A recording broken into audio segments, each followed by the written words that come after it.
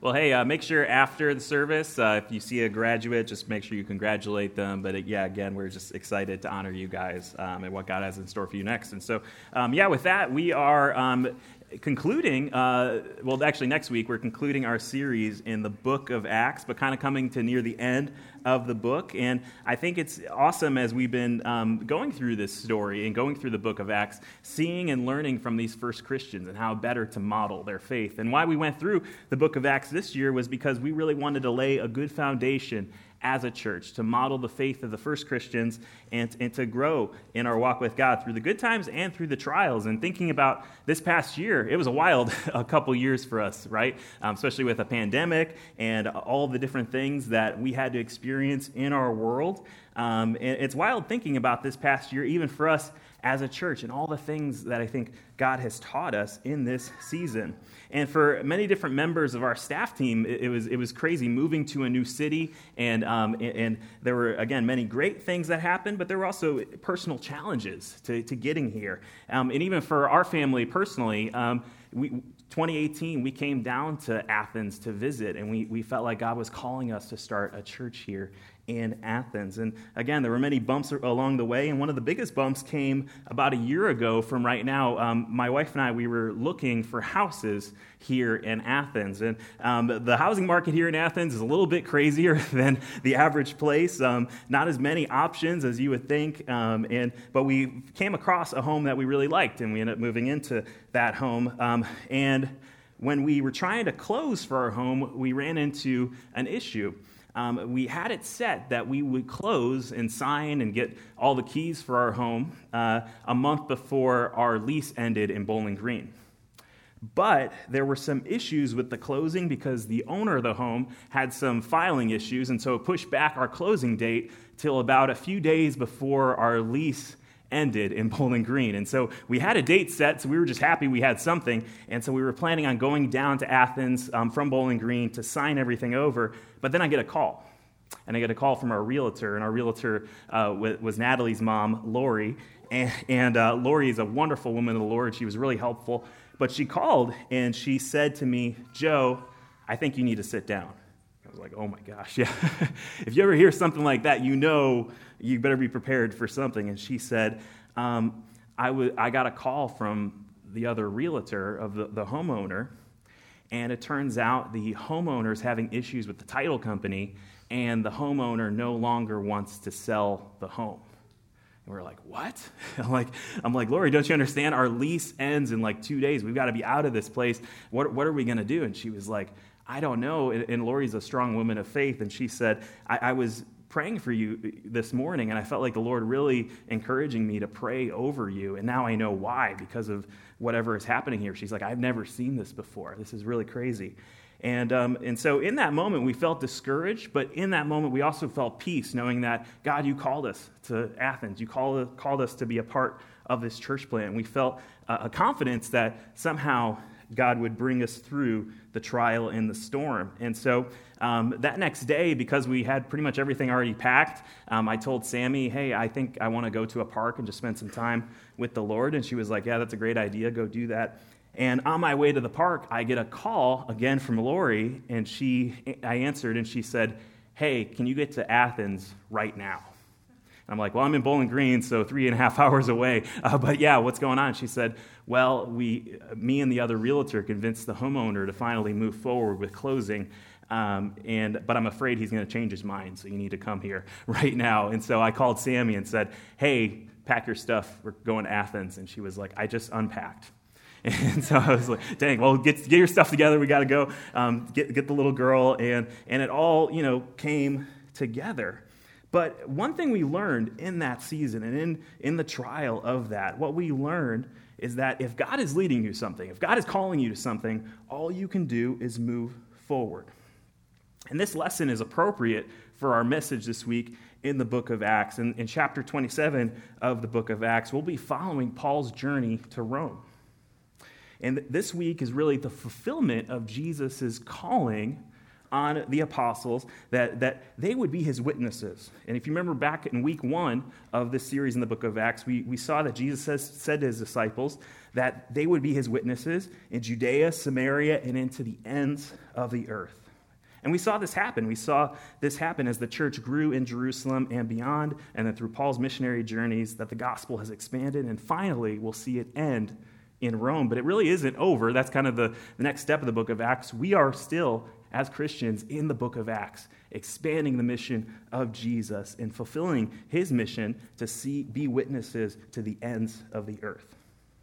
But to recap from the last few weeks, we saw Paul was on trial, and he was going through an appeals process in his trial because he wasn't feeling like he was getting the best trial in Jerusalem. He was in Jerusalem, he gets arrested, and he stands trial, and he stands on defense of the gospel. He did nothing wrong, but he felt like he wasn't getting the best trial he could, and so he appealed in order to go to Rome. To appeal, the word he used was appeal to Caesar, so that a higher court could hear what he has to say. And so in this chapter, he's traveling across the Mediterranean Sea and running into horrible weather to the point where they get lost and the ship is wrecked. And so it's a very encouraging, interesting chapter because we get to see God's faithfulness and God's power in the lives of the people on board this ship. Now, when it comes to applying this passage, I think there's a few ways that people have tried to apply this text to their lives that are incorrect. The first mistake people make is try to insert yourself into the story. And this happens in other parts of scriptures too. The classic example is David and Goliath, where people will insert themselves into the story and say, well, I must be David, and then Goliath must be my problems, right? And then I got to figure out a way to conquer the giants in my life. And in this story in particular, people will say, well, I must be Paul, and the storms of life are my anxieties or trials that I'm going through, and if I just have enough faith, we can get through it. Here's the thing. This is an inappropriate way to view and apply Scripture. We cannot look at Scripture through the lens of ourselves. It misses the point altogether. Newsflash, the Bible is not about you. It's not about you. You are not the hero. Jesus is the hero. The Bible is about a God who is faithful, who loves us, and who shows us his power. You aren't David. Goliath isn't your problems. You're not Paul. If anything, we might be the scared sailors in this story. We're definitely not Paul in this story. This is a story about God showing his power. Now, there's things that we can go through, which I shared in my story too, that can relate to this. But we can't be looking for allegories in this story to try to insert ourselves into it. There are things we can learn from it, but really we should be looking to Paul's example that in the good times and in the hard times that we serve a God that's faithful and will fulfill his promises. So that's the first incorrect way. The second incorrect way to apply this text is what's called following the prosperity gospel. Now, you may not know what that term prosperity gospel means, but maybe I know you've probably seen it from TV preachers. And the basic point of the prosperity gospel is this, that God wants to give you your heart's desires, that he wants to give you pleasure in this life, money, lack of pain, healthy bodies, happiness, and any trial or experience you go through leads to ultimate comfort to come. And they'll take Romans 8:28 out of context and say all things work together for good. And so they'll say, hey, whatever you're going through, it's probably leading to something good that'll happen in this life. Well, this is a false gospel. And it's false in a number of ways. Number one, it misses the realities that we live in a broken world. That we live in a broken world and we experience pain and suffering, and it's a part of this life. And there's no way to escape that reality. Now, there are blessings that we receive, and that's great, but we're not entitled to those things. Those are things that, again, that we should be happy if we receive, but that's ultimately not the hope we as Christians should be looking for. This also completely misses the message of the context of the passage and also misses the heart of Paul. You know, some pastors might say, man, Paul is going through a storm and he had faith and he got through it. Man, if you have faith, you can get through whatever storm you're going through. But going back to the context, what happened to Paul after he got to Rome? Well, when he got to Rome, shared the gospel, the church expanded in Rome, but a few years later, he was actually executed by Nero. And we know this from history. And so the question is, did Paul forget this message that he learned on the ship? If that was true, did he not have enough faith to get through that? No, that's not true. God had a greater purpose in mind why he led him through this journey, and his faith never changed, even with more trials to come. In fact, this also just misses the whole overall message of the Apostle Paul, too. In Philippians chapter 1, Paul shares about the trials he's going through as he's in prison, and he's writing his church to the Philippians, talking about the suffering he's going through, but he talks about how the gospel has advanced even through that suffering. And he says in verse 19 of Philippians 1, "For I know that through your prayers and the help of the Spirit of Jesus Christ, that this will turn out for my deliverance." Now, when you hear that and when you read that, oh, he's talking about my deliverance, you think, oh, he's going to be set free from prison. But that's actually not where he goes. If you keep reading, he says, Christ will be honored in my body, whether by life or by death. For to me, to live is Christ, and to die is gain. He continues and says, my desire is to depart and be with Christ, for that is far better. But to remain in the flesh is more necessary on your account. And so what Paul is saying is this: I'd rather be with Christ, and I'd rather go to the blessing that comes in the next life, but I'm here for you. You're stuck with me. I'm stuck with you, that is what he basically is saying. And in verse 25, he says, I'm convinced of this. I know that I will remain and continue with you for your progress and joy in the faith. And so Paul's deliverance is not an earthly deliverance. He's looking to an eternal deliverance, an eternal salvation, an eternal glory that we can experience as Christians. And we know this from Romans 8. Paul talks about how we as children of God, we must suffer with Christ in order that we may also be glorified with him. And he says, for I consider that the suffering of this present time is not worth in comparison to the glory revealed to us. So it's not just a bigger bank account. It's not just those things that some of these prosperity people say. There's a greater hope and a greater joy that we can experience through Christ. So take that, Joel Osteen. Just kidding. I like Joel. He's a nice guy. Seems nice, but he's wrong most of the time. Being honest, we're at church. It's great. So we should not view the passage in that way. How do we apply this passage? How do we look to this? And so there's a couple things I've written down, and you can follow along with me. They're not on the screen, but a couple ways we can apply this passage. Number one, we should view this event as a historical event where God showed his power. Two, this passage should show us God's glory and help us to seek his greater purposes. So we see God's glory, and we should seek his purposes in our life. Number three, this should encourage us to look to this story and encourage our faith. And then four, we should seek to model our faith and example after Paul's example and really follow God in the good times and in the hard times. Paul's heart posture did not change. And then also, too, God will accomplish his purpose. In the bigger picture, God is going to make all things together for good. He is going to accomplish his purpose. The journey of life will be rough, but we need to trust him. And so today, we need to trust that we serve a big God who loves us, who's powerful, and he will accomplish his greater purposes. But we need to follow Paul's example in the good times and the hard times to have great faith.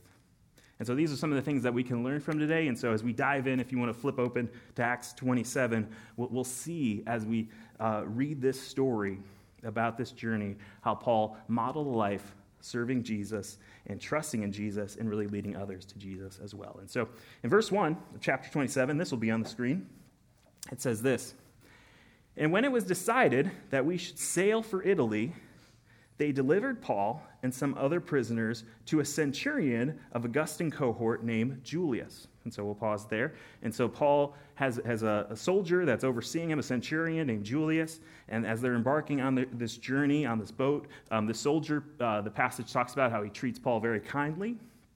And Paul's able to spend time with his friends. We know that Luke was actually here with Paul, because Luke writes the book of Acts. So many times in this passage, it'll say we and us, because we know Luke was there with Paul on this trip.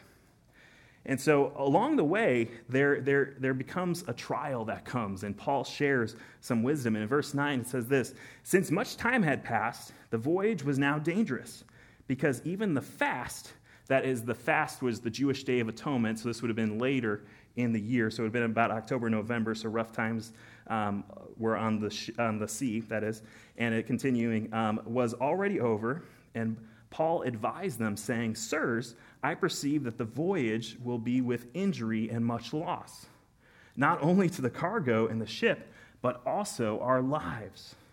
But the centurion paid attention to the pilot and to the owner of the ship more than what Paul said. And because the harbor was not suitable to spend the winter, the majority decided to put out to sea from there, and the chance that somehow they would reach Phoenix, a harbor of Crete, facing both southwest, northwest, and spend the winter there. And so it seems like everybody on the ship really wanted to move along. The owner was probably thinking, man, a ship just in harbor isn't going to make any money for us. Probably the sailors were like, we just want to get home. But Paul is like, this is dangerous. And I don't know, as I was thinking about it, I don't know if you've ever taken a journey or a trip that was a little bit risky, a little dangerous, and maybe you went on the trip just thinking, let's just risk it. And maybe along the way you felt like, oh man, maybe this wasn't as good of an idea. For me, actually, my in-laws are here, so I like sharing this whenever my father-in-law comes to see me preach. But we were over their house a couple years ago watching the Cavs in the playoffs. And the game ended really, really late. Like, I think 1 o'clock was when the game ended. And I wanted to drive back. We were in Cleveland with them, and I wanted to drive back to Bowling Green. And my father-in-law, who's very wise, was like, no, Joe, you shouldn't. You should just stay here. Don't risk it. It's 1 o'clock in the morning. You're going to be tired. And I was like, no, we're going to do it. It's only a 2-hour drive. Let's make it happen. And so about 40 minutes in, I start like dozing off as I'm driving, and it was like pretty rough. And I was like, oh man, I should have listened to Bill. What was I thinking? And I turn over to Sammy, and she's like, as soon as we got in the car, she fell asleep. And so I kind of pulled over, and she woke up, and she's like, what are you doing? I was like, I'm like starting to fall asleep. I need to nap for a little bit so we can go the rest of the way. And Sammy was like, oh, well, I can drive. I already took a little nap, so we're good to go. And so we switched spots, and I went on the seat, laid back, I blinked, and we were already home. And I was like, what happened? She was like, well, you passed out. And I was like, literally just felt like I blinked, and that was it. And so that's a story I like to share, because I think it's important to listen to wise people in your life. And Paul was a wise person. And so these people should have listened to Paul's discernment as he was, one, hearing from God, but also just understanding the wisdom that he had. And so through that, because they didn't listen to Paul, the storm comes. And so verse 13 says this: "Now when the south wind blew gently, supposing that they had obtained their purpose, they weighed anchor and sailed along to Crete, close to the shore. But soon a tempestuous wind called the northeaster struck down from the land.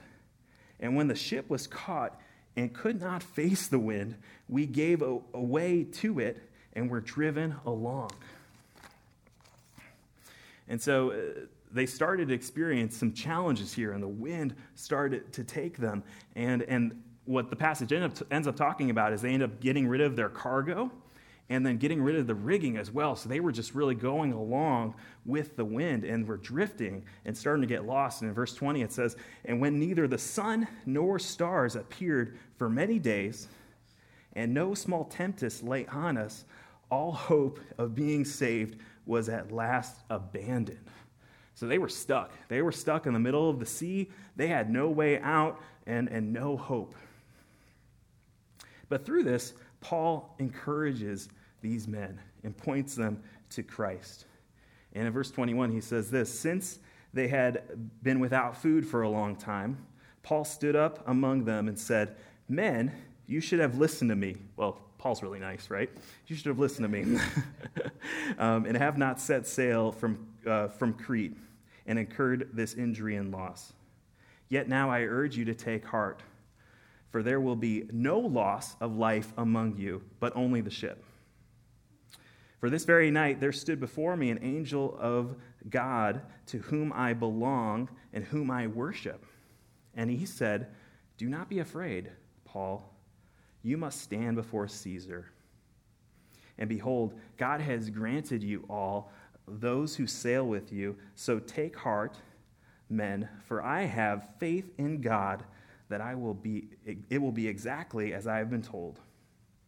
But we must run aground on some island.'" And so Paul shares that God spoke to him, that God sent an angel to speak to Paul and encourage him and say, "You're going to make it. You're going to make it through this. You're going to lose the ship, but no life will be lost." And I'm sure the men hearing this were just like, yeah, no way. We're not getting out of this. Not a chance. But through this hopelessness, God shows his power.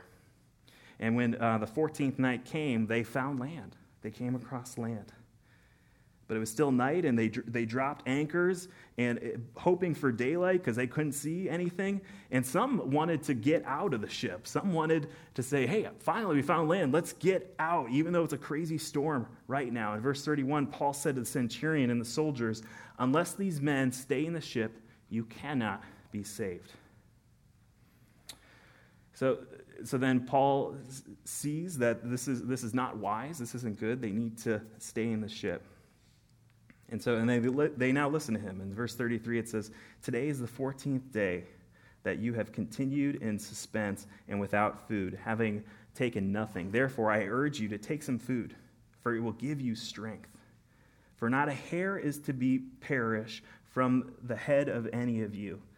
And when he said these things, he took bread, and giving thanks to God in the presence of all, he broke it and began to eat. And then they all were encouraged and ate some food themselves. And so they were saving food because they didn't know how long the journey would take. And then Paul encouraged them and said, "Eat food. We're going to make it. We're going to be okay. God has brought salvation." Then from there, the daylight came, and then the ship crashed into a reef, and everyone abandoned the ship. And then verse 22, it says, "The sailors' plan was to kill the prisoners, lest any should swim away and escape. But the centurion, wishing to save Paul, kept them from carrying out their plan. He ordered those who could swim to jump aboard first and make it for land, and the rest on planks or pieces of the ship, and they were brought to land safely." And so they made their way to an island.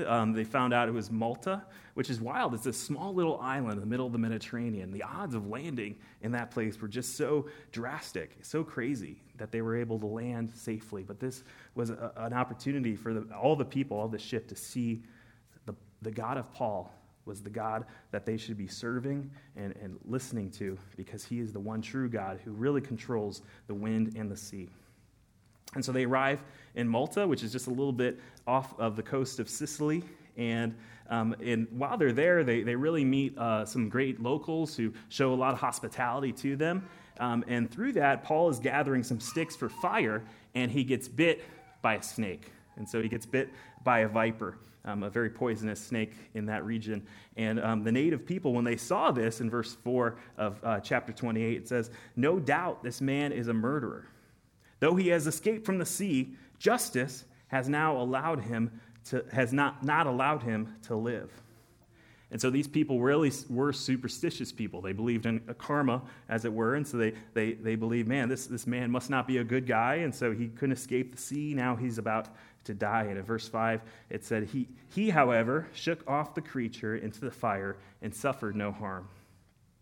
And they were waiting for him to swell up or suddenly fall down dead. But when they had waited a long time and saw no misfortune come upon him, they changed their minds and said, "He must be a god." So they shifted from he's going to die because he's a bad guy to now he's a god. That's a really big shift. And so as they're in this little island village, they begin to really minister to the people. And the gospel begins to advance. And one of the other ways the gospel advanced was in verse 8. It said that it happened that the father of Publius, who was the chief of the region, he was laying sick with a fever and dysentery. And Paul visited him and prayed, and putting his hands on him, he healed him. And when this had taken place, the rest of the people on the island who had diseases came and were cured. And they, the men, were honored greatly. And when we were about to set sail, they gave us everything we needed. So God's power showed on this island.